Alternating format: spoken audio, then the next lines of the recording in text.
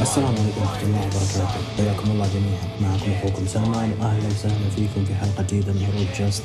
حلقة رقم 85. الحلقة اللي تأتيكم تغطية لمهرجان AEW فول غيير، اللي هو يعتبر آخر عرض أو مهرجان شهري في AEW لهذه السنة. عرض راح نتكلم عنه، كيف كان البناء، ما هي المباريات اللي حصلت في العرض، كيف كان المستوى وكيف كان الأداء، أيضا النتائج وتعليق على النتائج والبناء، بالإضافة إلى عرض داينامايت. نشوف إيش صار بالفول أوت، هل صارت في عودات، هل صارت في تطورات، مين اللي غاب، مين اللي حضر، كله راح نتكلم بإذن الله تعالى في حلقة هروج حلقة رقم 85. طبعا قبل لا نبدأ هروج ودي أخذ المقدمة هذه، يعني تحملوني شوي. يعني في البداية أتقدم بأحر التبارك والتهاني لحبيبي أبو يحيى على افتتاح وإعادة افتتاح هروج كورة بحلته الجديدة، بحلة كأس العالم. يعني خير افتتاح وخير مناسبة، وأيضا خير ضيف. جود طبعا طلع، رئيسنا طبعا البوس طلع وتكلم مع أبو يحيى عن أهم مواضيع كرة القدم اللي جت في كأس العالم، يعني من مجموعات، من تواريخ المنتخبات، أبرز اللاعبين، الغائبين. أيضا تكلم عن كريستيانو رونالدو ومشكلته مع مانشستر يونايتد والمقابلة اللي صارت طبعا. فهنيئا لهم. وطبعا ننتقل المحور اللي بعده طبعا قبل أن نتكلم عن الإنجاز العظيم اللي سووه شبابنا ومنتخبنا السعودي. تمانينا بالشفاء العاجل للكابتن الخلوق ياسر الشهراني. تعرض إصابة في نهاية مباراة الأرجنتين بعد اصطدامه مع زميله محمد العويس، فنتمنى له الشفاء العاجل، وأتوقع أنه انتهى مشواره في كأس العالم بإذن الله تعالى. يعني ننتقل إلى المراحل المتقدمة في هذه المنافسة المونديالية بإذن الله، ونهدي يعني الفوز والمستويات كلها للكابتن الخلوق ياسر الشهراني. أيضا نتمنى الشفاء العاجل لسلمان الفرج اللي هو قائد المنتخب السعودي، إن شاء الله بإذن الله يرجع بأقرب وقت ممكن. أتوقع كلكم شفتوا المباراة طبعا كانت ما بين منتخبنا الوطني السعودي ضد منتخب الأرجنتين.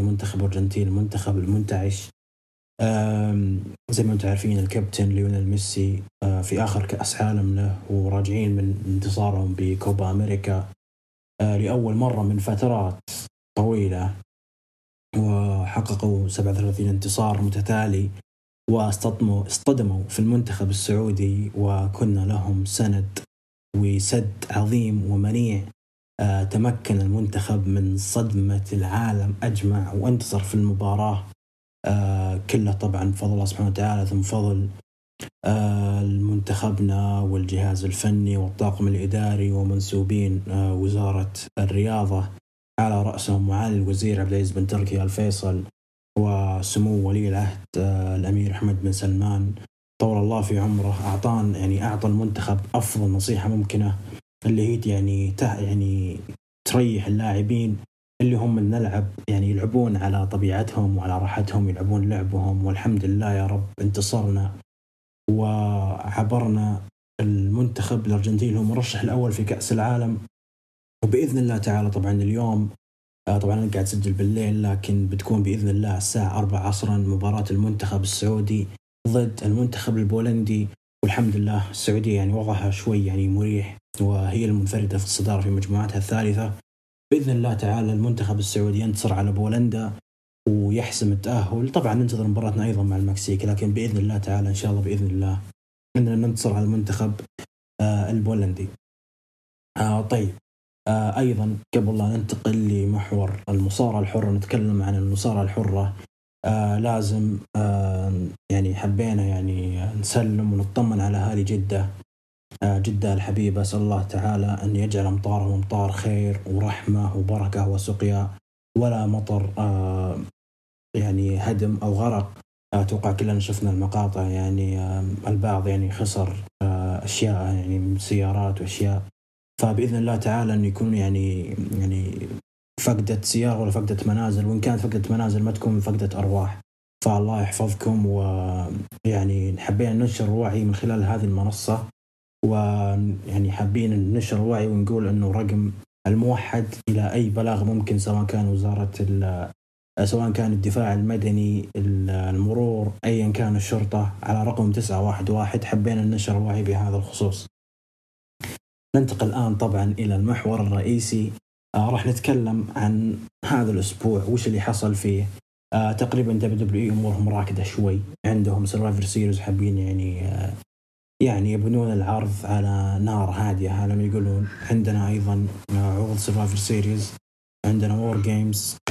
طبعا هذا اللي يحصل في WWE. أما بخصوص AEW فعندي تقريبا خبرين ودي أتكلم فيها. أول خبر طبعا هو آدم كول. كلنا عارفين أنه آدم كول آخر ظهور له كان في داينامايت، ولكن قبل داينامايت لعب في فوربيدن دور. طبعا لعب على لقب IWGP وتعرض الإصابة مع الأسف. إصابته عبارة عن ارتجاج. طبعا اللي حصل أنه غاب لمدة تقريبا شهر ونص، ثم رجع وقلب على اليانج باكس. لما انقلب على اليانج باكس كنا نقول أنه خلاص آدم كول راح يبدأ يشق مسيرته الفردية، أو على الأقل مع كايل أورالي. لكن اللي حصل أنه آخر ظهور آدم كول كان أوغست، وشهر أغسطس الشهر 8. الحين حنا بندخل شهر 12 حرفيا، فتقريبا 3 شهور ما ظهر. وأخيرا ظهر السبب أنه AEW متخوفة على مستقبل آدم كول، هل يقدر يرجع يصارع مع أنه مصاب بارتجاج. طبعا اللي تابع آدم كول عنده قناة في اليوتيوب يلعب فيها فيديو جيمز وأشياء كذا، فكم مرة يسأل ولا يجاوب يعني. ولكن في النهاية يعني ظهر مصدر ديف ميلزر وتحدث أنه هذا سبب غياب آدم كول المستمر. وصراحة تعليقي على هذا الخبر، آدم كول بلا أي شك هو نجم، يعني نجم واجهة، وكنت أتمنى له أنه ينجح في AEW، لكن أحس أنه AEW متخوفين. وهذا شيء يعني مع الأسف أحسه يعني يناقض فكرة AEW، أنه مع الأسف كلنا نشوف المستويات اللي قاعدين يقدمونها AEW، سواء مصارعين أو حتى مصارعات، مستوى عالي الخطورة. فمع الأسف الشديد ينتج عن إصابات. حتى فول جير شفنا إصابة، ونشوف كل مرة دم وكسر وشد وجذب. فأتمنى أن AEW تخف من موضوع العنف. ترى يعني ما في أحد يتضرر إلا المصارعين نفسهم، عشان كذا إحنا قاعدين نفقد المصارعين. ترى حتى عندكم سكوربيو سكاي من بعد خسر لقب TNT من ووردلو، تعرض الإصابة فغاب تقريبا 3 إلى 4 شهور، فممكن يرجع بأقرب فرصة ممكنة.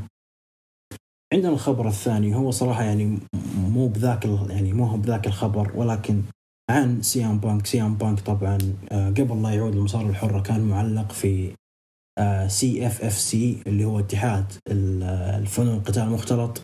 فمن بعد ما عاد المصارعة الحرة السنة الماضية قطع التعليق، لكن من بعد مشاكل اللي حصلت ومع إصابته ومع إيقافه من AEW اتضح لي بأنه عاد وقاعد يعلق. وأتوقع أنه سوى زي الشوت أو رمي تحت الحزام، وقال أنه راح تشوفون قتالات، لكن اليوم أنا ما راح أسوي أي قتال. فأتوقع أنه يشير إلى موضوع قتال خلف الكواليس مع كيني أوميجا واليانج باكس. هذه كانت تقريبا أخبارنا لهذا الأسبوع. راح ننتقل الآن حامي على عرض AEW فول جير. طيب فول جير كان في برودنشال سنتر في نيو جيرسي. طبعا راح نتكلم عن بداية في الزيرو آور اللي هو العرض التمهيدي اللي حصل. طبعا بيست فريندز مع دان هاوسن وروكي روميرو لعبوا ضد ذا فاكتوري. طبعا انتصروا بيست فريندز ودان هاوسن وروكي روميرو في 12 دقيقة. والقصة خلف هذا النزال بكل بساطة أنه ذا فاكتوري ورئيسهم كيوتي مارشال اعتدى على دان هاوسن، فدان هاوسن غاب شوي ثم رجع في زيرو آور في فول جير بشخصية شوي أعنف، شوي تنازلت عن الفكاهية. أمانة يعني أنا يعني القصة ما شدتني درس إني ما تابعت المباراة، ولكن سويت لها فاست فورد وتقديم بسيط وعرفت النتيجة. المباراة اللي بعدها براين كيج ضد ريكي ستاركس. زي ما قلت لكم آخر مرة إنه كان في زي دورة عبارة عن نجوم، الفائز منهم راح يواجه بطل AEW في عرض داينامايت وينتر إز كامينج.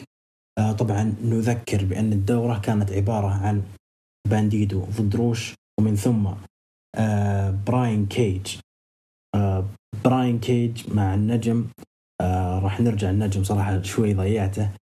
طبعا ريكي ستاركس لاعب ضد لانس آرشر، وإيثن بيج لاعب ضد إيدي كينغستون. طبعا إيثن بيج هزم بانديدو، وريكي ستاركس هزم لانس آرشر، وبراين كيج واجه ريكي ستاركس. طبعا إيثن بيج على ما يقولون لعب في داينامايت وروق خلاص، يعني تقريبا أخذ له بريك أسبوع كامل، على عكس ريكي ستاركس اللي هو طبعا لعب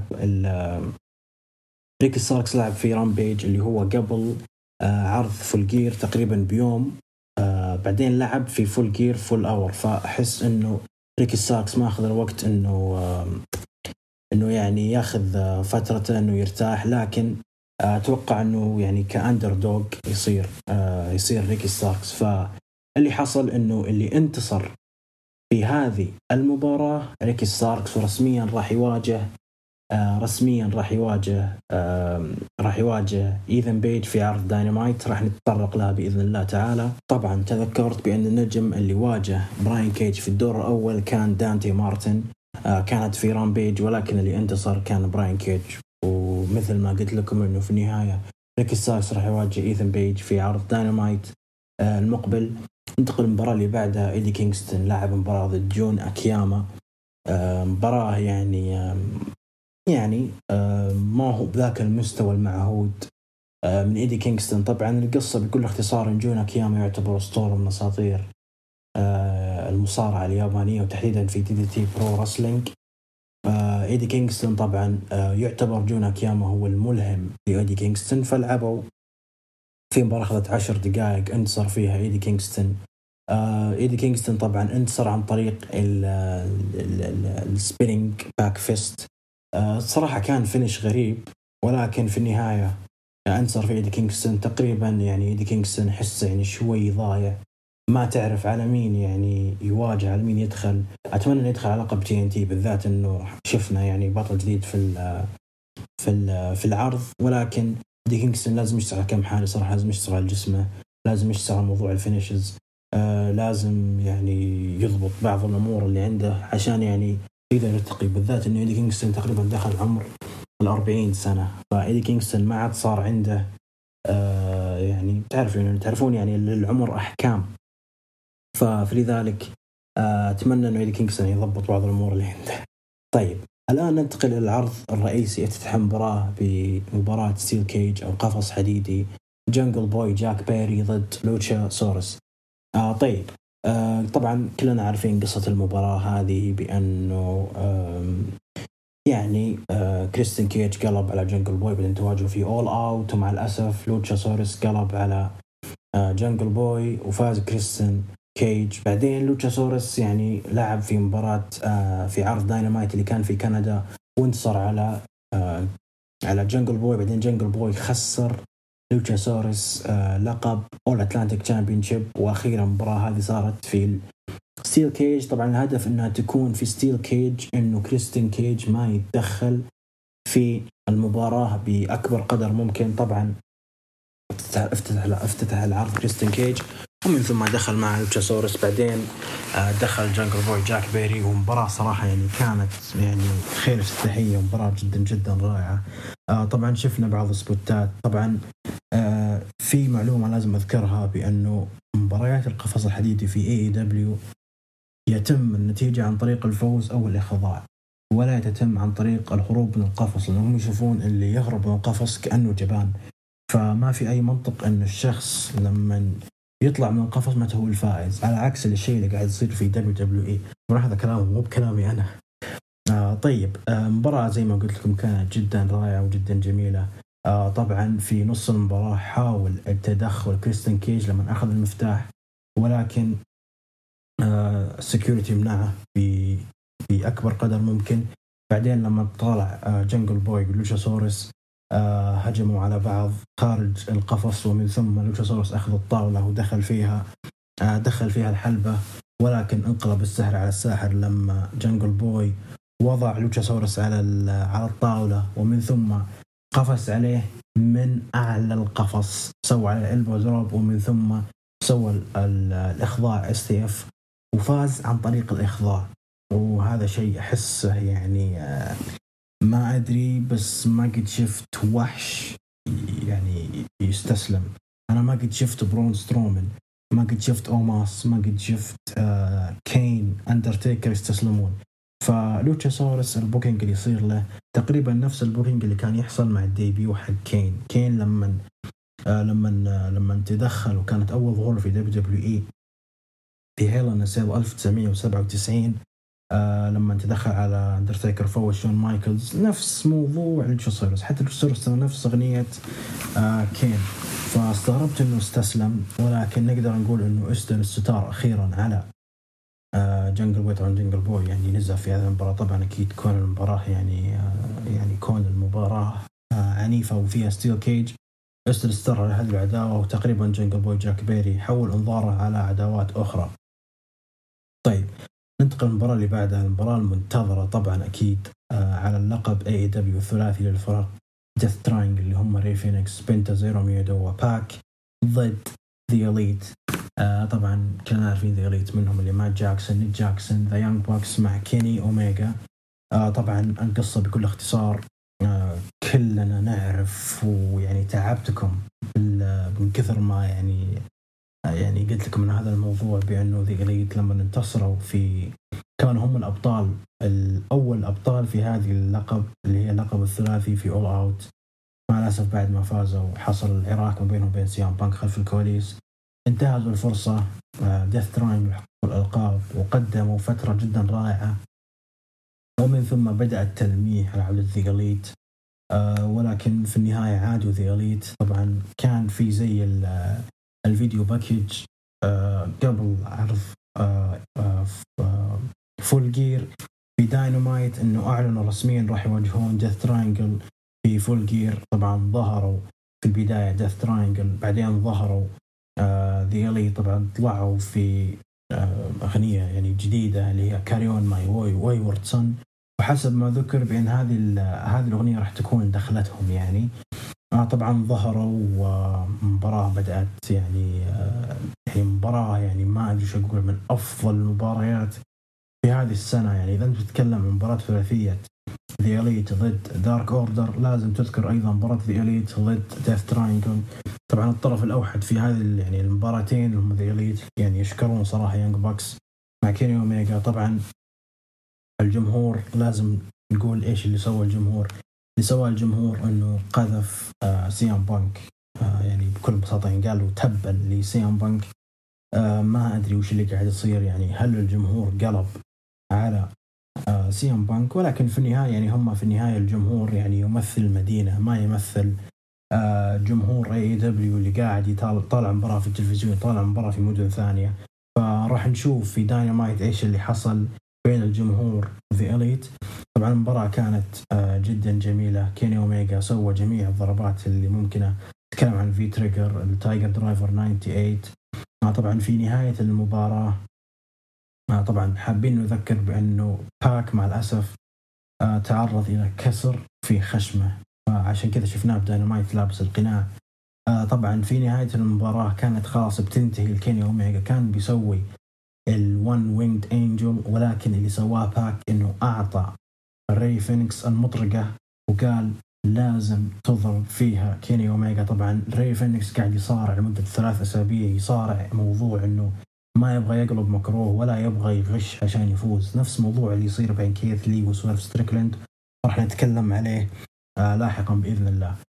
ولكن اللي حصل بأنه لما يعني كيني أوميجا شار ري فينيكس يسوي الوين وينج انجل، واخيرا ري فينيكس استعمل المطرقة وضرب فيها كيني أوميجا على رأسه، ثم ثبت تثبيت سريع.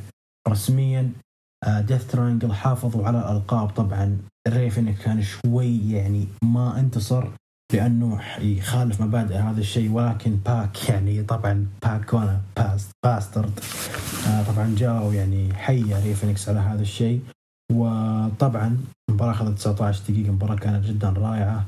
بالنسبة لي ما كانت هي مباراة العرض، ولكن مباراة جدا جدا ممتازة ومن أفضل مباريات السنة. طبعا يعني بتكون بينهم مباريات راح نتكلم عنها عليها لاحقا بإذن الله تعالى. ننتقل المباراة اللي بعدها، مباراة على لقب TBS Championship، جيد كارجل ضد نايلا روز. طبعا أنا يعني بالنسبة لي ودي أشيد بمستوى النساء في هذا العرض من ناحية البناء أمانة. طبعا نادر جدا نشوف في أكثر من مباراتين نسائية في مهرجان شهري في AEW، ولكن صارت 3 مباريات كل ستوري لاين. يعني ما أبغى أنا أقول أن الستوري لاين كان يعني ممتاز أو جيد، ولكن كان في ستوري لاين. يعني في بعض الناس يعني يحبون أن يشوفون مصارعة النساء ولكن ما في ستوري لاين. فهذا العرض صراحة يعني كان متشبع في موضوع ستوري لاينز في موضوع النساء. طبعا الستوري لاين بكل بساطة أنه نايلا، طبعا جيد كارجل كلنا عارفين عندها 41 انتصار ولا مرة خسرت، هي بطلة TBS Championship ومقدمة فترة يعني جدا عظيمة. نايلا روز اللي سوته بكل اختصار هي وفيكي غيير مع مارينا شافير أنه سرقت اللقب. لما سرقت اللقب جيد كارجل يعني حبت تسعيد اللقب ولكن ما قدرت، فلذلك جيد كارجل دخلت العرض المهرجان وهي أصلا ما معها اللقب، كان مع نايلا روز وكانت تزعم بأنها بطلة TBS. طبعا صح إني قلت إنه كان في ستوري لاين، لكن بالنسبة لي ما كانت ستوري لاين قوي درسني أتابع المباراة أخذت 8 دقائق وتعتبر من أضعف مباريات العرض. انتصرت جيد كارجل واستعادت لقبها. ما في ذاك الشيء صراحة اللي يعني نقولها عن هذه المباراة. يعني المباراة كمستوى ما كانت جيدة للأمانة، وبالنسبة لي يعني أتمنى أن جيد كارجل يعني بيعطونها خصمة ترسنود، يعني حرفيا توقفها. يعني ما أدري بس أحس إنه بريت بيكر ممكن إذا كانت فيس تقدر تدخل بعداوة مع جيد كارجل وتنتزع منها اللقب. طيب انتقل المباراة اللي بعدها، المباراة اللي أنا بالنسبة لي هي مباراة العرض، مباراة على لقب هروج تشامبيونشيب، كريس جيريكو وبراين دانيلسون ضد كلاوديو كاستانيولي ضد سامي جيفارا. مباراة رباعية طبعا. طبعا كلنا عارفين القصة بأن كريس جيريكو هو بطل هروج وهو البطل المكروه اللي يبغى يدنس تاريخ حلبة الشرف، اتحاد حلبة الشرف، عن طريق هزيمة الأبطال السابقين زي دولتن كاسل، زي بانديدو، زي كول كابانا، وأيضا هاجم المعلق الداخلي اللي هو بوبي كروز وحاول أنه أيضا يعتدي على المعلق إيان ريكوباني، فحاولوا يوقفونه براين دانسون وكلاوديو كاستانيولي. كلاوديو كاستانيولي عنده انتصارين مباريات تاكتيم على كريس جيريكو. عندنا أيضا سامي جيفارا. أنا بالنسبة لي شوفوا داخل عرفتوا الميم اللي يقول لكم ترى ما أعرف بس دلع، حرفيا سامي جيفارا كان هو الهيل بالرز، هو اللي مخرب التوليفة هذه كلها وراح أذكر ليش. طبعا سامي جيفارا يعتبر تابع لكريس جيريكو، ولكن كريس جيريكو كان يطلب من سامي جيفارا شيء، كان يقول يا سامي أنت داخل المباراة عشان بعدين لما تصفى الجو لنا أنا وياك أبغاك تستلقي وأنا أثبتك وأحافظ على اللقب. فسامي جيفارا كان نوعا ما متخوف من هذا الشيء. طبعا المباراة بدأت بتحزيب على ما يقولون، كريس جيريكو هاجم كلاوديو كاستانيولي وبراين دانسون هاجم سامي جيفارا على هذه الوتيرة، ومن ثم تواجهوا براين دانسون ضد كلاوديو كاستانيولي. أكيد أنهم هم مقتنعين بأن هذه المباراة رباعية وعلى لقب العالم لROH، فبدأوا يتهاجمون براين دانسون مع كلاوديو كاستانيولي، ثم تقاطعوا من قبل كريس جيريكو وسامي جيفارا. طبعا كلاوديو كاستانيولي غادر الحلبة لإصابته، يعني زي إنه يسوي سيلينج إنه هو مصاب، ثم انفردوا كريس جيريكو وسامي جيفارا براين دانسون قعدوا يهجمون عليه، وبدأ أول شرارة بين كريس جيريكو وسامي جيفارا. كريس جيريكو ثبت براين دانسون وسامي جيفارا كان شوي متخوف، ثم سووا كيك أوت، بعدين صار زي شرارة، ومن ثم أعلنت الحرب ما بين كريس جيريكو وسامي جيفارا. قعدوا يعني خلاص إنه يهاجمون بعض، لأنه في النهاية every man for himself على ما يقولون، إنه هذا يعني في بطولة على هذه المباراة. طبعا هاجموا بعضهم، ومن ثم في النهاية استعاد قواه كلاوديو كاستانيولي وقاعد يهاجم كريس جيريكو وسامي جيفارا. سامي جيفارا أمانة كأداء ممتاز، لكن كشخصية وكخدمة لهذه المباراة ما قدم شيء يذكر أمانة. طبعا في نهاية المباراة كلاوديو كاستانيولي كان يسوي على سامي جيفارا السوينج أو الأرجحة على ما يقولون، لكن كريس جيريكو قفز وسوى الجودز افكت، بعدين سوى جودز افكت ثاني على كلاوديو كاستانيولي، ورسميا انتصر بالمباراة وحافظ على اللقب، وهذا قرار جدا موفق يعني كريس جيريكو أمانة يعني عامل جو جدا رائع. وزي ما انتم عارفين طبعا راح يكون في عرض ختامي سنوي لهروج اسمه فاينل باتل، فشيء كويس انه كريس جيريكو يدخل عرض او مهرجان الشهري فاينل باتل هو البطل. فبالنسبة لي يعني هذا يعتبر راح يجذب جمهور انهم يجون يتابعون فاينل باتل. طبعا بالنسبة لي لو كان دانيال غارسيا موجود بدال سامي جيفارا راح تكون جدا جميلة، بأنه دانيال غارسيا يعني له تقريبا 2-3 شهور وهو بينه مشكلة بينه كريس جيريكو، هل يتبع بأنه سبورتس انترتينر، ولا هل راح يتبع أنه يكون برو رسلر وينضم للبلاك بول كومبات كلوب مع براين دانسون. لكن مع الأسف هذا الشيء ما صار من بعد عرض جراند سلام، وما ليش أضافوا سامي جيفارا. وغير كذا أصلا حتى لو سامي جيفارا قلب على كريس جيريكو الجمهور مو حابه، معناته الدور هذا غير لائق على سامي جيفارا. فمباراة جدا رائعة. والآن راح ننتقل للمباراة اللي بعدها، دكتور بريت بيكر DMD ضد سرايا. القصة وبكل اختصار أنه بريت بيكر يعني خلينا نبدأ بالسرايا. سرايا طبعا اللي هي بيج كلنا نعرفها النجمة السابقة، وفي ناس تعتبرها أسطورة لأن أحدثت تغيير في ثورة النساء في WWE. بيج اللي مع الأسف في آخر سنة 2017 تمت إصابتها في عرض محلي من قبل ساشا بانكس، واجتها إصابة طبعا في الرقبة مع الظهر. عادت سرايا في عرض جراند سلام، بعدين صارت ما بينهم عداوة بين سرايا وبريت بيكر، وبالنسبة لي العداوة كانت جدا جميلة وكانت جدا واقعية. جت سرايا طبعا جت بريت بيكر وقالت إنه أنت جاية الماي هاوس AEW، فكيف أنت يعني بالسهل دخلتي AEW؟ طبعا هي قالت إنه أنت ما تعرفين أنت مين، إنه ما أنت ما تعرفين أنا مين. فلذلك حبت تثبت لها وتواجهوا في عرض غيير. طبعا دخلت في البداية سرايا، دخلت سرايا طبعا كان أخوها طبعا مصارع سابق كان يعني حول الحلبة. بعدين دخلت بريت بيكر DMD، بعدين بدأت المباراة. نقدر نقول إنه لعل الأداء المباراة ما كان مرة كويس طبعا أكيد لأنه سرايا عندها تخوف، وAEW كلهم عندهم تخوف على إصابة سرايا ما لها 5 سنوات، يعني لها أكثر من 5 سنوات ما صارعت، فأكيد إنه راح يعني يتم التحفظ على أداء سرايا. طبعا في نهاية المباراة طبعا بريت بيكر سوت الكورب ستامب، ولكن مع الأسف ما فازت. صحت يعني سرايا. بعدين سوت الرامبيج DDT اللي هو الضربة القاضية، سوتها مرتين ثم انتصرت على بريت بيكر في مباراة أخذت 13 دقيقة. طبعا يعني ما نعرف إيش تبعات سرايا إيش ممكن تسوي، هل ممكن مثلا تأخذ يعني وقت عشان تجهز أكثر للحلبة، هل راح تتدخل في عداوات أخرى أو مثلا عداوات اللقب؟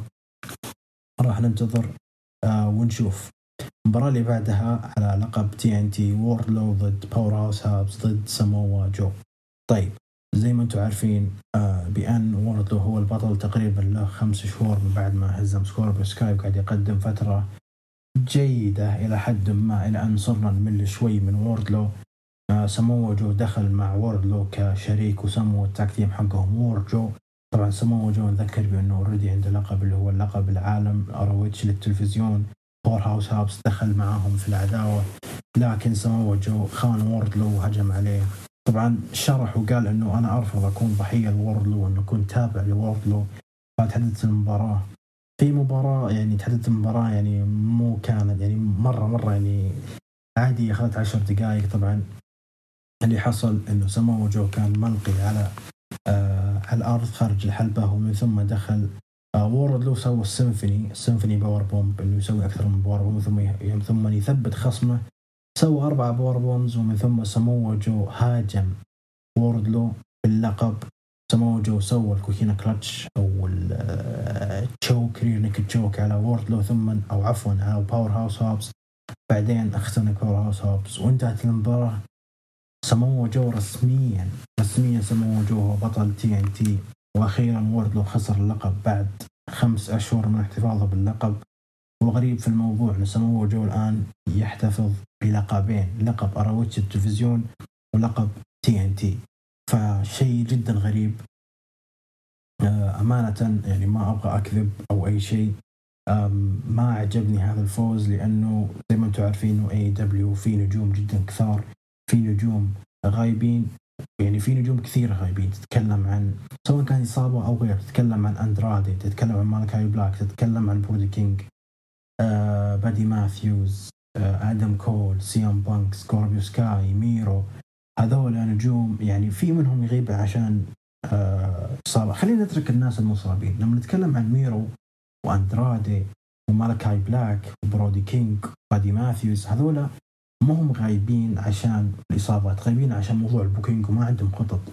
عشان كذا شيء يزعل لما تشوف بطل يأخذ بطولة ثانية. يعني أنت قاعد تظلم نجوم آخرين، ولكن ممكن تكون أحد الأسباب بأن ساموا جو حقق اللقب عشان يدخل ترويجا لعرض فاينل باتل. طبعا فاينل باتل راح يكون تقريبا في ديسمبر، في منتصف ديسمبر، فممكن يعني ننتظر يعني تقريبا أسبوعين وتعود المياه لمجاريها على ما يقولون.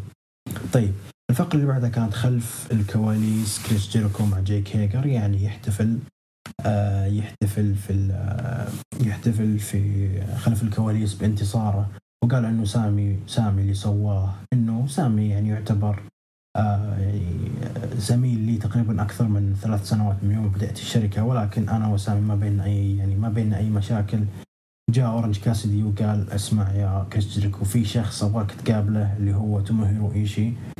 طبعا على طول كريس جيريكو وافق، قال إنه راح أواجهك يا توموهيرو إيشي في عرض داينامايت المقبل.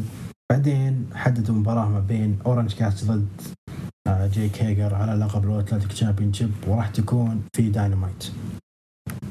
المباراة اللي بعدها داربي ألين مع ستينج ضد جاي ليثل وجيف جاريت.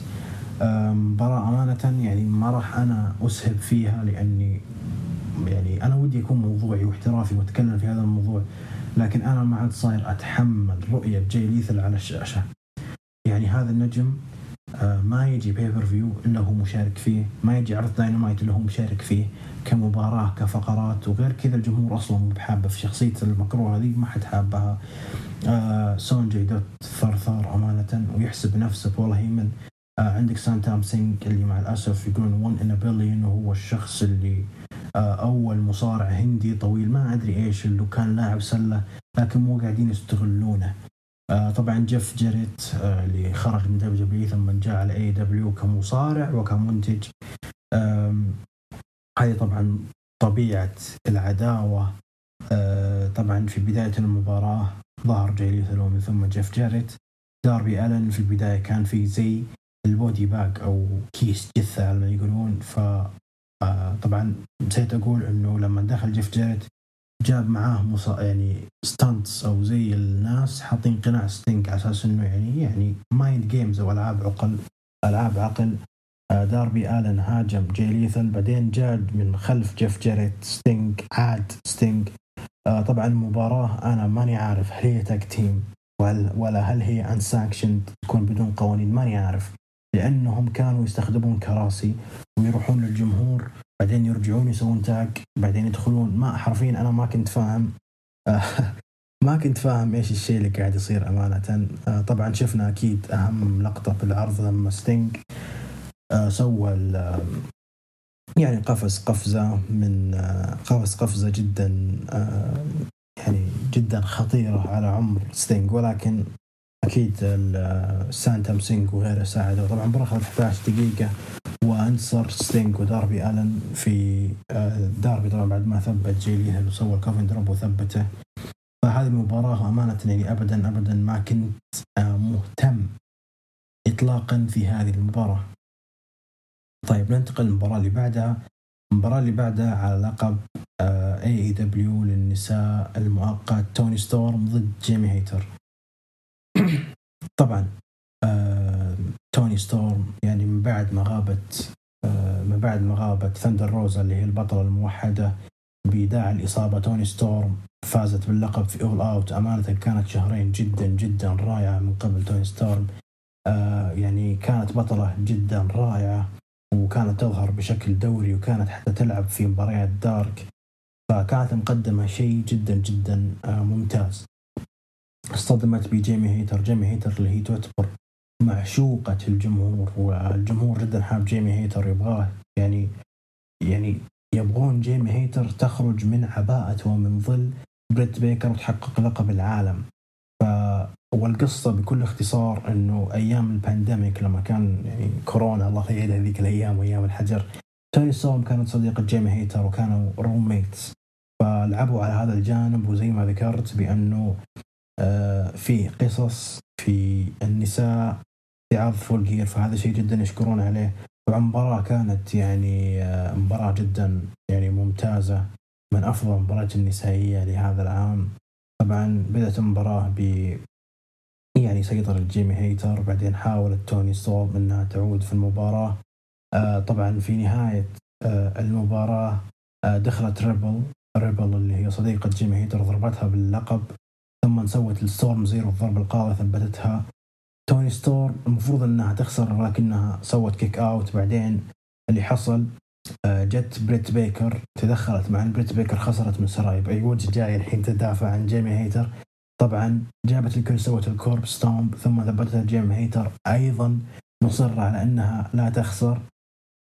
بعدين بعدها اللي سوته بريت بيكر إنه شالت التورن باكل أو زي السفنج اللي موجود على زاوية الحلبة عشان يوري الحديدة، فتوني ستورم ضربت في هذه الحديدة، ثم سوت ضربة القاضية جيمي هيتر اللي هي يعني زي الكروس لاين، رسميا ثبتتها وانتصرت. والجمهور حرفيا فوق بعضه، يعني الجمهور يعني كان جدا متحمس ومبسوط بانتصار وتتويج جيمي هيتر. وبالنسبة لي يعني توني ستورم على قد ما إني زعلان إنها خسرت اللقب، ولكن خسرت لمنافسة جدا تستحق. يعني الحمد لله أنا ما اخترت مثلا بريت بيكر اللي أوريدي عندها فترتها، فلذلك انتصرت جيمي هيتر وتستحق هذا الانتصار. طيب ننتقل للمباراة اللي بعدها، مباراة على لقب AEW للفرق The Acclaimed اللي هم ماكس كاستر مع أنثوني باونز ضد سويرف من اور جلوري اللي هم سويرف ستريكلاند وكيث لي. طبعا هذه المباراة الثلاثية. أول مباراة كانت في أول أوت لما انتصر سويرف من اور جلوري، بعدين في جراند سلام رسميا توجوا بالألقاب The Acclaimed. ومن بعد ما توجوا بالألقاب قدموا فترة من أعظم ما يكون. The Acclaimed يعتبرون من أفضل الفرق في هذه السنة ومن أكثر الفرق تطوراً. يعني الرايز حقهم أو الصعود حقهم إلى النجومية كان جدا جدا ملفت. طبعا القصة الآن بأنه سويرف ستريكلاند هو يعتبر مكروه وكيث لي محبوب، ففي كونفليكت أو صراع بأن سويرف ستريكلاند يبغى يستخدم الأشياء أو يستخدم مثلا أدوات غير مسموحة عشان يفوز. لأن ترى هذا الشيء اللي صار لما خسر اللقب في عرض جراند سلام، ولكن كيث لي قال I don't have to cheat to win، ما يحتاج أني أنا أغش عشان أفوز. طبعا المباراة يعني ما كان فيه أو شيء بيلقن كان غائب لأنه مصاب بأحيدية عشان ما يسوي سيزرينج. طبعا سويرف ستريكلاند أظهر جانب شيطاني على ما يقولون في هذه المباراة. طبعا جاب زي السياج حطاه على خارج الحلبة، وشفنا في النهاية مع الأسف كيف إنه يعني اللي طاح سويرف ستريكلاند في هذا السياج. بعدين في نهاية المباراة ظهر ما بيض كان حاب بيهاجم فسبب تشتيت الحكم. سويرف ستريكلاند أعطى كيث لي السلاح عشان يستخدمه، ولكن اللي حصل كيث لي أخذ السلاح ورماه وقال إنه ما يحتاج أغش عشان أفوز. اللي حصل إنه سويرف ستريكلاند خلاص وصلت معاه وضرب كيث لي، يعني صفعه على وجهه. كيث لي اللي سواه بأنه خلاص walked away أو ترك سويرف ستريكلاند، تركه يعني خلى المباراة زي الهانديكاب. بعدين يعني بدأوا يعني يستعيدون قواهم The Acclaimed. بعدين أنثوني باونز سوى الضربة القاضية The Arrival، ثم سوى ماكس كاستر الضربة القاضية أيضا المايك دروب، وثبت سويرف ستريكلاند وانتصروا. طبعا قرار جدا موفق. تتكلم عن The Acclaimed، مقدمين فترة جدا جميلة كأبطال للفرق في AEW، فيستاهلون هذا الانتصار. ومن ثم طبعا سويرف ستريكلاند وكيث لي بينهم نزاع، هل هذه هي نهاية سويرف إن أور جلوري؟ راح ننتظر ونشوف في داينامايت. طيب داينامايت طبعا في نص العرض تم الإعلان عن عن 4 مباريات طبعا في عرض AEW داينامايت. نتكلم أول شيء عن كما ذكرنا كريس جيريكو ضد توموهيرو إيشي على لقب هروج العالمي. أورنج كاس يلعب ضد، أو لسه ما لعب يعني راح يلعب ضد جيك هيجر على لقب أول أتلانتيك تشامبيونشيب. بعدين نهاية التورنمنت إيثان بيج ضد ريكي ستاركس. الفائز راح يواجه الفائز من المين إيفنت اللي بعد شوي، راح يواجه إما جون موكسلي أو MJF في عرض وينتر إز كامينج. أيضا عندنا مباراة يعني أو سلسلة مباريات، يعني لما أنا شفتها يعني قلت يا الله كيف كذا ممكن يصير هذا الشيء. تخيلوا أن المباراة العظيمة ما بين ديث ترانجل ذا إليت راح تعاد 6 مرات إضافية إن كان ضروري. هي بكل بساطة Best Out of 7 Series، سلسلة مكونة من 7 مباريات. الفريق اللي يحصل على 4 انتصارات رسميا راح ينتصر بالسلسلة وينتصر بالألقاب.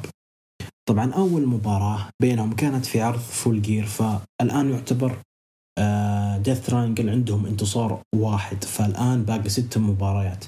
إما ديث ترانجل يفوزون ب3 مباريات تكون 4-0 انتصار ساحق ويحافظون على الألقاب، أو إنهم يعيدون يعني يرجعون يسوون زي الريمونتادا حرفيا في هذه السلسلة ويفوزون. طبعا هذه السلسلة نظامها معروف يعني بالسلة، بالبيسبول، بالNFL، فمعروفة. أيضا معروفة بالمصارعة، شفناها تقريبا في WWE لما شيمس واجه سيزارو أو كلاديو كاستنيولي الحين، ثم صاروا تاج تيم.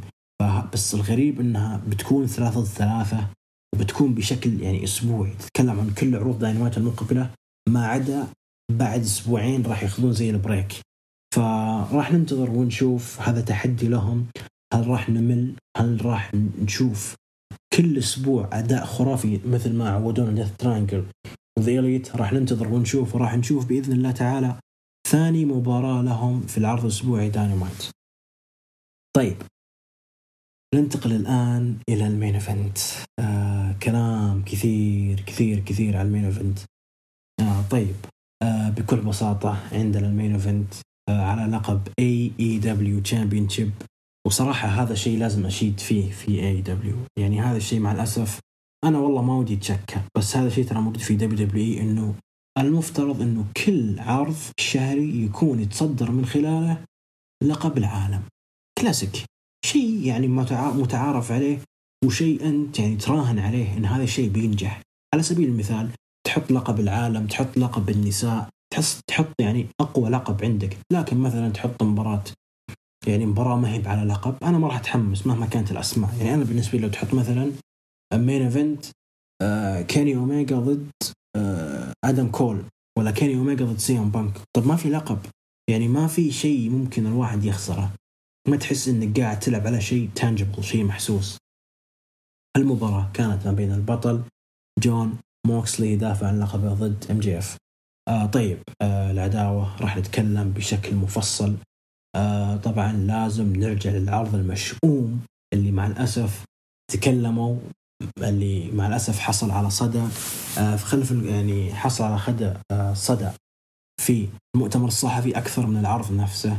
سي ام بانك لما انتصر على جون موكسلي، رجع MJF بعد ما فاز بالتشيب أو الداينامايت تشيب، هذه فاز فيها طبعا، وهذه يقدر يعني يصرفها ويحقق فيها، يصرفها طبعا يواجه البطل في أي وقت يبغى. طبعا فاز بمساعدة ذا فورم اللي هم ستوكي هاثاواي واللي معاه.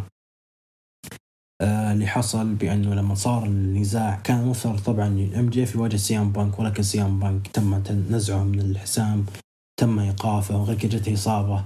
فMJF طبعا سووا زي التورنمنت. جون موكسلي فاز بالتورنمنت كامل بعد ما هزم براين دانسل في جراند سلام، حقق اللقب مرة ثالثة. ام جي اف كان يطالع اللي حصل انه ام جي اف صارت في زي القلبة انه هل بيكون فيس هل بيكون مكروه، ولكن تأكدنا انه صار فيس من بعد ما قلبوا عليه ذا فورم، بعد ما قلبوا عليه ذا فورم وبعد ما هاجم ذا فورم. وأيضا كان فيه دور يلعبون عليه اللي هو ورقة ويليام ريغل طبعا أيضا راح نرجع قصة من قبل 7 سنوات لما ويليام ريغل وعد ام جي اف بأنه راح يعطيه فرصة انه يكون في WWE، ولكن سحب عليه من الآخر. فالآن ويليام ريغل قاعد يقول انك انت لسه you are not ready، وتراك لا تسمي نفسك الشيطان لانك راح تواجه شيطان حقيقي زي جون موكسلي. فهذه تقريبا الباك جراوند حقت العداوة. مع الأسف أكون معكم مرة صريح ومنصف، أنا قلتها قبل وأقولها الآن بأنه إنه من زمان ما شفنا AEW على لقب العالم بطل محبوب ضد منافس مكروه أو بطل مكروه ضد منافس محبوب. ما شفناها على المدى البعيد إلا عداوة آدم كول ضد آدم بيج. فلذلك الآن برضو نفس الشيء، ما شفنا هذا الشيء.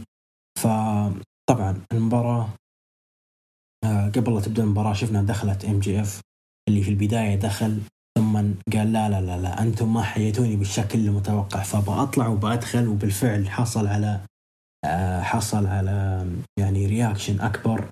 طبعا كانت الساينز، طبعا كان في ساينز جدا رائع اللي مكتوب The Devil Exists عليه صورة MJF، فكانت لفتة جدا رائعة. وطبعا مع الأسف أتوقع كلكم شفتوا في شيء سواها مع أحد الحاضرات في الجمهور، شيء يعني ما أبغى أتكلم، أنتوا شفتوه.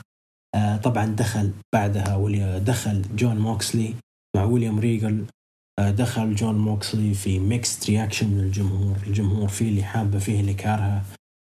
طبعا دخلوا بعدين جاستن روبنز أعلن عن المنافسين. أول ما بدت المباراة سوى جون موكسلي جاء وصفع MJF بأنه يلا وريني ايش عندك. فبدت المباراة.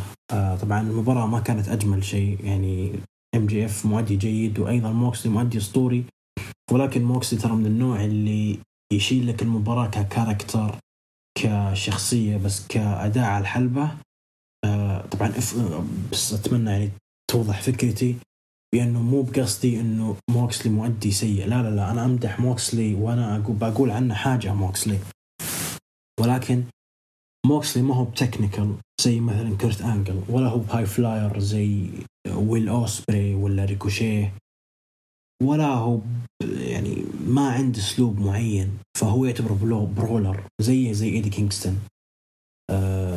هذا أسلوب موكسلي. طبعا بعدين MJF شفناه سوى مشية ريك فلير، وكان أغلب المباراة عبارة عن تونتينج أو يعني استهزاء. طبعا الغريب في الموضوع أن الجمهور ما أدري إيش وضع الجمهور، قلب على موكسلي وسبة يعني زي سبة سيام بانك في المباراة الثلاثية. طبعا اللي حصل أنه MJF طلع طاولة، خلاص قال بأجيب طاولة، فمع الأسف انقلب الساحر على الساحر لما موكسلي سوى البايل درايفر عليه بالطاولة. بعدين بعد ما جاء دخل الحلبة MJF ثبت موكسلي، يعني ما قدر يصحى، وعفوا صحى MJF. بعدين اللي حصل أنه الحكم برايس ريمسبرغ طاح. بعدين اللي صار أنه MJF كان طلع الخاتم بيستخدمه، ولكن ريغل اللي سواه ريغل أنه قال MJF لا تستخدم الخاتم، يا ويلك إن استخدمت الخاتم. فاللي حصل إنه جاب حكم ثاني، بعدين سوى البولدوغ تشوك موكسلي. MJF يعني استسلم، ولكن ما كان فيه الحكم كان طايح، اللي هو الحكم كان بول تيرنر. فرجع الحكم برايس ريمسبيرغ، وويليام ريغل طبعا أشر موكسلي قال راح للحكم، وكان جدا واضح بالنسبة لي لأن الزاوية كانت جدا واضحة على ويليام ريغل، كذا تحس الكاميرا عنده MJF طايح كذا. مع الأسف الشديد ويليام ريغل اللي سواه أنه أخذ البراس ناكلز أو البراجم الحديدية وأعطاها، ما أعطاها موكسلي، أعطاها MJF. اللي حصل بأنه MJF أخذ البراس ناكل وضرب فيها موكسلي وثبته 1 2 3. رسميا ولأول مرة في تاريخ MJF هو بطل عالم ل AEW، وهذا أول لقب يفوز فيه MJF في AEW. تخيلوا ما فاز في لقب TNT ولا فاز بأي لقب ثاني، اللي فاز في لقب AEW. ورسميا ويليام ريغل خان جون موكسلي، وخان أيضا بلاك بول كومبات كلوب، من ضمنهم كلاوديو كاستنيولي، ويلر يوتا، براين دانيلسون. طبعا ويلر يوتا اللي كتب سنيك، إنه هو سبه ثم قال سنيك إنه أنت في نهاية طلعت مخادع يا ويليام ريغل. المباراة أخذت 23 دقيقة. الأداء ما كان أكبر أداء، يعني زي ما قلت لكم MJF مؤدي جيد، ولكن يعني في النهاية يعني كل واحد له أداءه، لكن ما نختلف أبد على أداء MJF اللي هو الشخصية. أيضا مع موكسلي اللي حصل إنه شيء جدا جدا صادم، ولكن أسعدني لأني أنا أعرف الآن بأنه MJF راح يكون البطل وما راح يغيب. صح إنه غاب في داينامايت، ولكن أنا المقصد إنه خلاص الآن هو عنده اللقب العالمي. وأيضا يعني توني خان مضبطه من ناحية المبالغ اللي قاعد يصرفها MJF، يعني قاعد يدفع الحين مبلغ جدا ممتاز يخليه يركض شوي. وغير كذا راح أضمن أنا كمشاهد بأنه راح يكون عندي الآن يعني بطل عالمي واعد، على عكس موكسلي خلاص يعني يعتبر كبير نوعا ما، ولكن MJF يعتبر نجم واعد ونجم جنريشن تالنت على ما يسمي نفسه. فلذلك جدا جدا سعيدين، وشفنا الصدى اللي تلقاه MJF. طبعا بعد نهاية العرض MJF راح لتوني شيفاني المعلق وسوى له حركة ما كان لها داعي. شفنا أيضا طبعا موكسي لما انصحى كان عنده براين دانيلسون وويلر يوتا وكلاوديو كاستنيولي قالوا له الشيء اللي حصل إنه قلب عليك ويليام ريغل، وما قدر يصدق هذا الشيء وعصب، ثم انضمهم. بكذا انتهى العرض. طبعا بعد العرض كان في مؤتمر صحفي، لا تخافوا ما صارت في أي مضاربة نفس اللي صارت في أول أوت، لكن اللي حصل إنه MJF قاطع توني خان ووقف كذا، يعني واجه الصحافة وحط توني خان في ظهره وسوى برومو هيل عظيم. تكلم وقال إنه أنا الآن البطل، الآن أنتم عندكم سبب إنكم تتابعون AEW، وإنه أنتم كنتوا تعتقدون إني ما أقدر أفوز، لكن في النهاية أنا فزت. وسب وقال كلام ما له داعي، وأيضا سب توني خان وقال تحسبوني أنا نجم محبوب، لا أنا نجم مكروه، وقال إنه أنا The Devil. فكان برومو جدا رائع وتلقى صدى واضح. وهذا تقريبا كان البريس كونفرنس. كان في جيمي هيتر تتكلم عن فوزها باللقب، كانت في سراي تتكلم عن عودتها إلى المصارعة الحرة. كليم تكلموا عن بداياتهم وكيف إنهم الآن أبطال، يعتبرونهم أفضل أبطال السنة. يعني هذا كان بريس كونفرنس. توني خان تكلم ما قال شيء يذكر أمانة. فبكذا انتهينا من عرض غيير، آخر مهرجان شهري ال AEW في سنة 2022. العرض كان جدا جدا رائع جدا، يعني بشكل ما يوصف. ممكن أعطيه 8.5 إلى 9 من 10. العرض جدا رائع. العرض يعني كانت عليه سقف التوقعات والأمان منهبط، لأنه كان فيه العديد من الغيابات، سواء كان غيابات يعني سلوكية وغيابات إدارية. البناء مع الأسف ما كان كويس في غالبية المباراة، هذا شيء حق وينقال. طبعا كلنا قاعدين نشوف داينامايت كل أسبوع قبل عرض غيير، وكنا نشوف عروض رامبيج، لكن ما كانت. لكن أنا الشيء اللي كنت مراهن عليه، مو كل المباريات كانت على البناء كان سيء. وبالنسبة لي أيضا وشفنا هذا الشيء في السابق، مو شرط إنه ما هو بشرط إنه يعني العرض يعني البناء سيء أنت المباراة راح تكون أسوأ ولا بتكون سيئة، لا بتكون جدا رائعة. عشان كذا شفنا المين إيفنت اللي كنا نقول إنه البناء سيء، لكن في النهاية شفنا كيف MJF انتصر وتلقى صدى جدا عالي، والجمهور جدا يعني فرحان في انتصار MJF. وبكذا انتهينا من عرض غيير. ننتقل الآن إلى عرض AEW Dynamite. العرض الأسبوعي المبدع. طبعا هذا العرض يعتبر فول أوت من أحداث عرض أو مهرجان فول جير. طبعا أتى هذا العرض بحلة ثانكسجيفينج وعيد الشكر عندهم، ما أدري عنهم. طيب العرض كان في قاعة وينترست أرينا في شيكاغو إلينوي، وأتوقع كلكم عارفين من هو محبوب شيكاغو الأول، ولد شيكاغو الأول اللي هو سي ام بانك الغائب اللي ما أدري وش بيصير عليه، وش اللي صار عليه. وأمانة كان عندي شكوك هل بيظهر أو لا يظهر، فأمانة حطيت احتمالية كبيرة إنه يظهر، لكن بنشوف هل هو ظهر أو لا، وإيش الشيء اللي حصل بخصوص سي ام بانك، واللي حصل هل كان بصيغة مباشرة أو غير مباشرة. راح ننتظر ونشوف.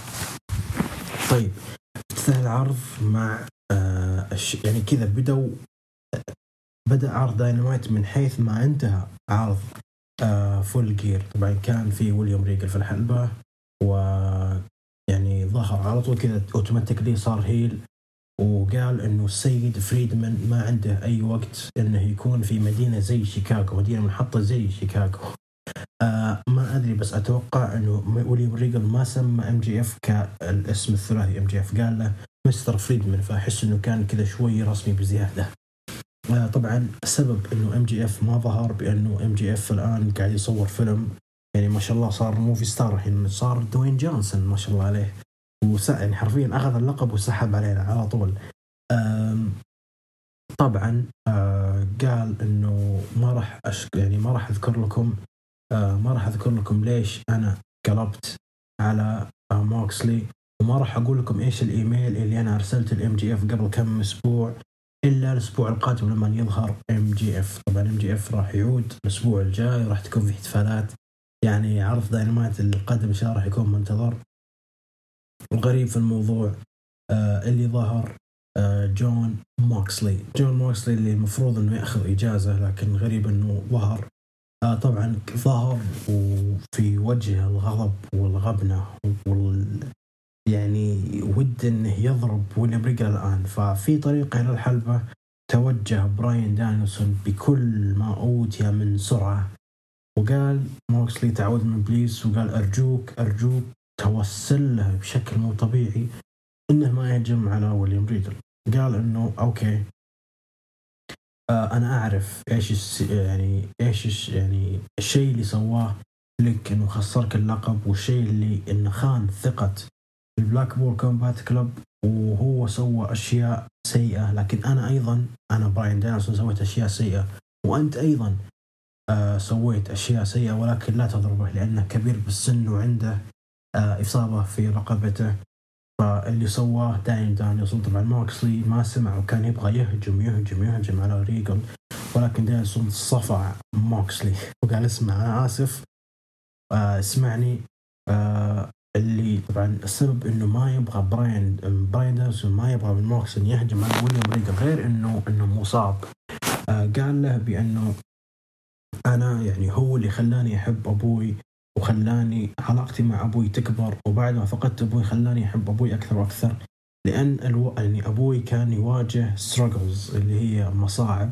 طبعا اتوقع كنا نعرف مصاعب، اتوقع انه مصاعب الادمان، لان والد براين دانيلسون كان عنده مشاكل في الشرب في الأشياء هذه يعني، والعياذ بالله. فكان أيضا ويليام ريجل عنده مشاكل في هذه، فتكلم مع دانيلسون يعني على مر السنين، فخلاه يحبه أكثر وأكثر. فاللي قال I love this man، قال أنا أحب، يعني برغم الشيء اللي سواه المشين البي سي سي، عصابة بي سي سي، ولكن أنا لازلت أحب ويليام ريجل. فاللي سواه موكس وقال اسمع، قال أنا أبغى منك شيء واحد، أبغاك يعني تهرب بأكبر قدر ممكن وبأبعد مكان مني، يعني بكل بساطة لو شفتك يعني راح أتبلى عليك وراح أسوي لك أشياء مرة ما هي كويسة. فكانت هذه افتتاحية جدا رائعة وجدا ممتازة. طبعا كانت واقعية. براين دانيلسون لما جاء المفروض أنه موكسلي يروح يهجم على ريجل، بس جاء براين دانيلسون قال أنه هذا مصاب، وهذا بينه وبينه يعني اللي بين أكبر من راسلينج، أكبر من موضوع مصارعة، موضوع حياة. فما هو بشرط إنه قلب عليك معناته إنه سوى شيء مرة سيء، يعني إنه خلاص نكرهه ويعني نجحد جميع أفعاله. طبعا أنا الصراحة ودي أقول شيء عن جون موكسلي، ممكن ما قلته في العرض في المهرجان الشهري، لكن بقوله الآن. بالنسبة لي جون موكسلي هو أفضل مصارع في سنة 2022. كلنا عارفين إنه موكسلي لما غاب في بداية السنة عشان عنده مشاكل نفسية، فعالجها ورجع بهيئة جسدية بهيئة نفسية أفضل. بعدين سوى عصابة البلاكبول كومبات كلوب، ثم سوى مباريات جدا جدا عنيفة، وما مو بأي أحد عنده القوة إنه يلعبها. بعدين موكسلي لما سي ام بانك فاز باللقب وغاب، لما صار اللقب المؤقت وفاز فيه موكسلي وقدم فترة أفضل من سي ام بانك.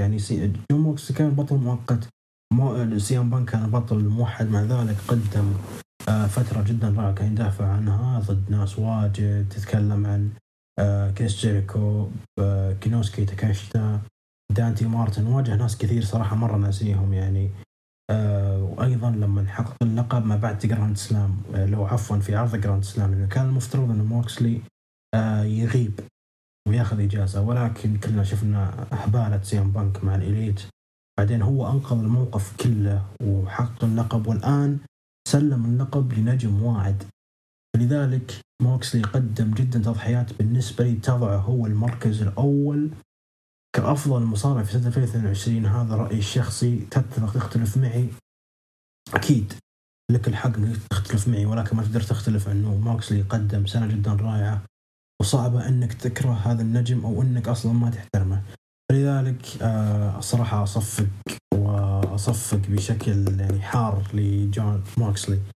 ننتقل للفقرة اللي بعدها. ريني باكيت كانت مع كيث لي، كانت تسأله عن موضوع أنه ليش قلب على سوارف ستريكلاند وإيش الشيء اللي حصل في عرض غيير، ولكن قاطع سوارف قاطع المقابلة، وقال كيث لي تعوذ من الشيطان واستخدم كلماتك بعناية لأني أنا ماني ضايق. اللي سوى سوارف ستريكلاند أنه بعد الكاميرا وقال لا تستوك. فتقريبا شبه مؤكد، نقدر نقول 75 مؤكد بأنه ما تم الانفصال الرسمي بين سوارف ستريكلاند وكيث لي. وقد اللي يصير أنه ممكن كيث لي يقتنع بأفكار سوارف ستريكلاند يصيرون فريق مكروه، وسوارف كيث لي يبيع مبادئه ويصير نجم مكروه مع سوارف ستريكلاند. ننتقل المباراة اللي بعدها، مباراة على لقب الأوتلانتيك تشامبيونشيب، أورنج كاسيدي مع البست فريندز أصدقاء ضد جيك هيجر ويعز لك دانا غارسيا. كان المفروض أنه يلعب مباراة رباعية في فول جير، ولكن الآن مع الأسف يدافع عن لقبه في عرض دارك، عرض ما حد يتابع دارك، وقاعد يلعب بالحزام. وصراحة صاير زي المهرج. والله أني أحب دانا غارسيا بشكل مو معقول، بس زعلت لما ما قرب فيس. أمانة كانت فرصة جدا ذهبية، ولكن مع الأسف توني خان ما شاف الفرصة هذه، الجمهور شافها إلا هو ما شافها. ما علينا. جيك هيجر أيضا مع الأسف، جيك هيجر اللي كان قبل سنوات كان هو النجم اللي ظهر في آخر العرض في المين ايفنت في أول عرض الداينامايت، لكن مع الأسف الآن صار جدا مهرج ويلبس هات ويقول I like this hat، كأنه زي جو وي ذا بيبل. ما صار جيك هيجر الشخص المقاتل حق بلاتور، الشخص اللي لم يهزم. الآن صار جدا جدا ضعيف وهش. طبعا المباراة ما راح أطول فيها، ولكن انتصر فيها وأورنج كاسيدي حافظ على اللقب. لكن اتركوا اللي حصل في المباراة. اللي حصل بعد المباراة، دخل كيوتي مارشال مع ذا فاكتوري، قال اسمع أنت الحين ما شاء الله تمشي وتوزع الفرص على الألقاب، خلني أنا أعبدك. طيب قبل لا يتكلم طفت الأنوار، ظهرت جوليا هارت طبعا اللي تعتبر أحد أعضاء عصابة هاوس اوف بلاك. ومن ثم ظهروا الغائبين مالكاي بلاك، بادي ماثيوز، برودي كينج، وهاجموا الجميع حرفيا. هاجموا البست فريندز، هاجموا ذا فاكتوري، ورسميا ذا هاوس اوف بلاك رجعوا. طيب وين كانوا ذا هاوس اوف بلاك؟ زي ما تعرفين مالكاي بلاك نجم كان جدا رائع. طبعا كان اسمه أليستر بلاك في WWE. قدم فترة ذهبية في NXT وحقق اللقب. لما تصعد مع الأسف ما توفق في فترة فينس مكمان وتم تسريحه، وجاء AEW كان يوعد بجميع الفرص، درجة أنه هزم كودي رودز مرتين. لكن مع الأسف هذه السنة ما كانت أبدا من حليف مالكاي بلاك ولا حتى ذا هاوس اوف بلاك إصابته. لذلك طلب تسريح من قبل اي دبليو. توني خان طبعا رفض، قال انت لسه عقدك جاري وانت يعني شخص يعني تعتبر مهم في الروستر. قال اقلها اعطيني اجازه، فاخذ اجازه مالكاي بلاك.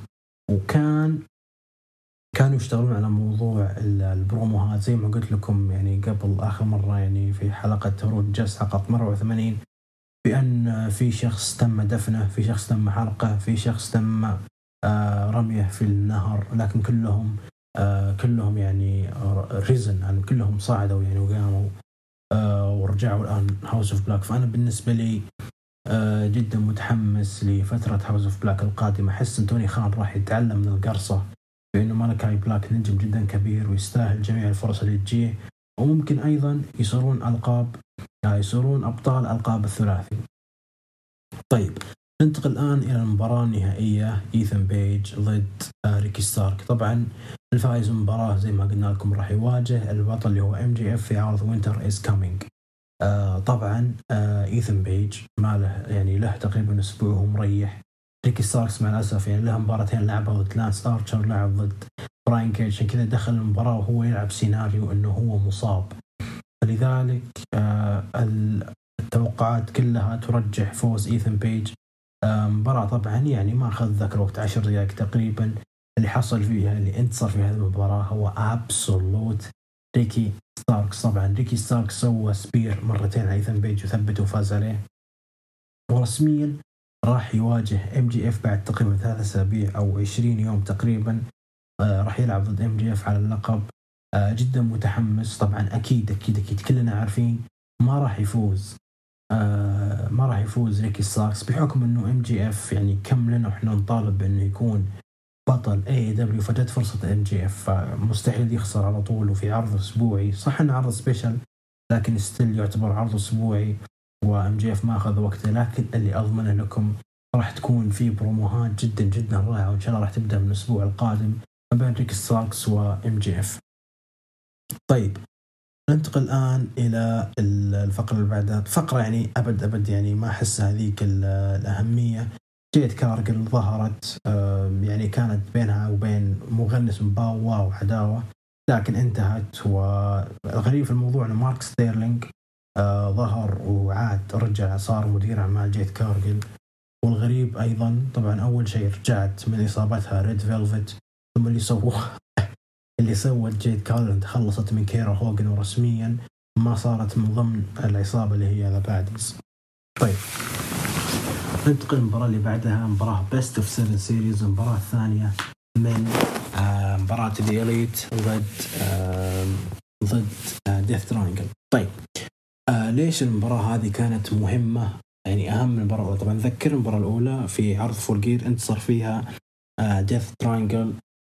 الأهم أنه هذه المباراة كانت في مدينة سيام بانك اللي بينه وبين ذا إليت مشاكل. طبعا لما دخلوا كانت فيه موجة استهجان غير طبيعية، وجمهور شيكاغو حرفيا ما عرفنا لهم. يعني حرفيا تتكلم عن سب ذا إليت، سب سيام بانك، سبهم كلهم. يعني ما يعني حرفيا أنا كنت متوقع إنه الجمهور يوقف مع سيام بانك، لكن كانت في صفارات استهجان وهتافات جدا واضحة من قبل الجمهور ضد سيام بانك، وأيضا بعد ضد ذا إليت. طبعا دخلوا ديث تراينجل وباك كان حاط قناع لأنه كسر أنفه في مباراة ثلاثية في غيير. طبعا اللي سووه يعني ذا إليت إنه امتصوا غضب الجمهور واستغلوا عامل يعني فضول الجمهور، وإنهم متحمسين يجون ذا إليت لشيكاغو عشان يشوفون استهجان. صار فيه زي شوتس أو ريفرنس أو مرجع. طبعا اللي صار إنه أول شيء كيني أوميجا مثل طبعا سوى التونت حق جو تو سليب، إنه حط يديه على راسه. هذه كان يسويها سيام بانك. أيضا استهزأ فيه لما عض يد باك. طبعا كان المقصد فيها لما ايس ستيل عض كيني أوميجا. طبعا ايس ستيل كان فازع مع سيام بانك. أيضا سوى الجي تي اس، وطبعا وسط يعني صخب من الجمهور واستهجان على كيني أوميجا. أيضا مات جاكسون اللي كان يبغى يسوي الباك شوت لاريد على باك. طبعا هو المقصد انه سيام بانك لما نواجه هانجمان بيج كان بيسوي الباك شوت لاريد، لكن طاح ثم قام وسواها، فصار زي البوتش او زي الخطأ، فقعدوا يستهبلون وكانت المباراة فيها تهريج. لكن مع ذلك المباراة كان أداها صراحة جدا ممتاز، يعني ما قصر ناحية الأداء. لكن أنا أتمنى، طبعا هذا أكيد ما راح يمر مرور الكرام، وسمعت خبر بأن الناس المقربين من سيام بانك ما عجبتهم هذا الاستهزاء من قبل هذه إليت، وأيضا ممكن تكون من قبل AEW، من قبل توني خان. طيب أنا صراحة ودي يعني موضوع سيام بانك، يعني أنا صراحة محتار فيه، ودي أفصل في هذا الموضوع. هل سيام بانك سيعود أو ما راح يرجع؟ بالنسبة لي عودة سيام بانك لا زالت مرجحة. ليش؟ لأنهم أول شيء قعدوا يستهبلون على، يعني قد قلدوا حركات سيام بانك، وتوني خان كان سامح لهم. فهل هذا الشيء معناته أنه توني خان الآن قاعد يبني ذي إليت كمكروهين، بعدين يدخل سيام بانك كنجم محبوب، ويدخل مثلا على كيني أوميجا، ما يقدر يدخل عليهم كلهم، راح يدخل على كيني أوميجا، بتكون المشكلة من مشكلة حقيقية يحولونها إلى سيناريو، أو إنه حرفيا توني خان لما رجع كولت كابانوس صديق سيام بانك وعدوه الآن ضد كريس جيريكو، بعدين الآن خلى كيني أوميجا ويانج باكس يستهبلون على سيام بانك في مسقط رأسه في شيكاغو. فأنا أرى إنه عودة سيام بانك لا زالت كذا عليها هولد وعليها يعني لسه سيام بانك ما خرج من AEW، بإذن الله بيرجع سيام بانك. أنا صراحة أتمنى إنه يرجع، توقعي نسبة وتناسب أمانة. يعني لكن لو نرجع للمباراة، المباراة جدا رائعة، ونسيت أقول لكم بأنه في نهاية المباراة نيك جاكسون كان طلع زي الهامر، كان أو عفوا هذا مات جاكسون. طبعا مات جاكسون طلع الهامر، كان بيضرب فيها باك، ولكن اللي حصل كان بالخلف بنتا، وطلع مطرقة. فمعناته الآن إنه بنتا صار أيضا مكروه، يعني بعد ما كان يرفض هدايا باك بأنه يقول يعني خلاص أضربه وغش وصار مكروه، الآن استعان بالمطرقة وضرب فيها مات جاكسون، ثم ري فينيكس ثبت مات جاكسون، والآن انتصر، وصارت المباراة الآن والسلسلة كاملة 2-0. يعني إن شاء الله في ريمونتادا. هل راح يرجعون؟ طبعا أكيد أنا أتوقع المباراة الجاية راح يفوزون فيها ذي إليت، راح تكون 2-1، ثم ممكن تصير 3-1، ممكن تكون 2-2 تعادل، ثم يتوجهون إلى في مباراة سادسة وسابعة.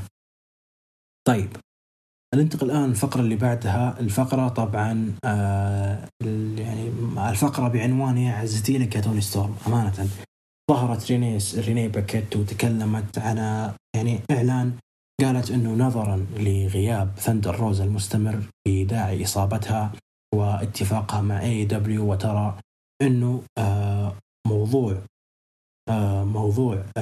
غيابها المستمر مع اللقب الموحد يضر الشركة، وما هو في مصلحة المصارعات.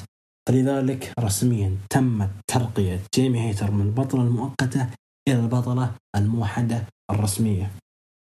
طبعا صراحة أنا ليش قلت يا عزتي لك يا توني ستورم؟ طبعا توني ستورم كانت تطلع في المقابلات كانت تقول إنه يعني لنا شهرين الآن ولسه ثاندر روز لا هي اللي رجعت، ولا في أي أبديت على إصابتها هل هي خطيرة أو لا، ولكنها يعني ما رجعت، ولا في أي مؤشرات أنها ترجع. فرجوني أنا كبطلة موحدة. الغريب أنه بعد شهرين لها تصايح المسكينة وطالب، لما خسرت اللقب ما صار 3 أيام 4 أيام على طول تم ترقية جيمي هيتر من البطل المؤقت إلى البطل الرسمية. طبعا ظهرت جيمي هيتر كالعادة مع بريت بيكر ومع ريبل. طبعا كانت تتكلم جيمي هيتر، بريت بيكر تكلمت وقالت إنه ما كنا نعتبر هذا اللقب مؤقت، هو لقب شرعي ورسمي. طبعا لو تلاحظون إنه بريت بيكر تحاول تأخذ الجو على جيمي هيتر، قد يكون هذا مؤشر إنه بعدين جيمي هيتر تكون شخصية محبوبة ضد بريت بيكر شخصية مكروهة. طبعا شفنا جيمي هيتر أدائها الممتاز كبطلة مكروهة، تتكلم عن أدائها ضد أدائها كبطلة الAEW، أدائها ضد سرايا، وممكن أن أدائها ضد جيمي هيتر تكون جيمي هيتر بطلة محبوبة ضد المكروهة بريت بيكر، وتكون عداوة اللي بيست فريند تيرند بيتر رايفلز زي ما يقولون. طبعا تقدموا لعبوا مباراة ثلاثية، طبعا فريقين ضد فريق. جيمي هيتر بريت بيكر لعبت ضد ويلو نايتنجيل وسكاي بلو ضد تايميلو وجانا أنا JAS.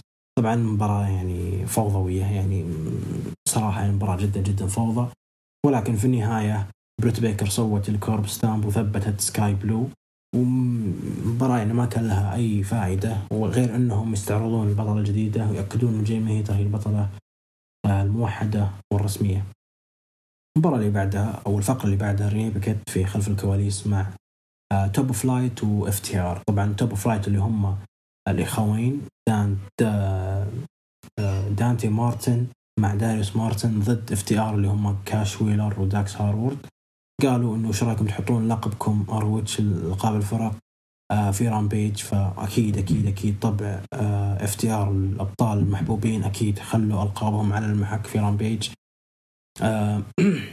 طبعا الفقرة اللي بعدها أبطال الفرق The Acclaimed دخلوا مع دادي آس. طبعا تكلموا في الراب إنه ما طقطقوا على أحد، ولكنهم يعني قالوا نتائج فول جير، ولعلهم جابوا طاري جاي ليثل وجيف جيرت. ومع الأسف الشديد نرجع ونقول جاي ليثل الإنسان هذا يتنقل من عداوة لعداوة. طبعا أنا كنت أتابع العرض لايف، فبحثت في تويتر جاي ليثل، الناس كلها نفس رأيي إنه إحنا كارهين جاي ليثل، يعني حرفيا وش ماسك جاي ليثل عند توني خان؟ مو معقول يا أخي، كل مرة يطلع عداوة يدخل في عداوة ثانية. فالله يستر من ذا كليمد يواجهون جيف جيريت وجاي ليثل. صراحة يعني بتكون من يعني العداوات اللي جدا جدا يعني ما الواحد ما يطيق إنه يتابعها. طيب الفقرة الأخيرة والمباراة الأخيرة على لقب هروج للعالم، يوتشو كريس جيريكو ضد ذا ستون بيتبول توموهيرو إيشي. طبعا كريس جيريكو دخل في البداية توموهيرو إيشي، ثم دخل كريس جيريكو بأغنيته المشهورة جودس.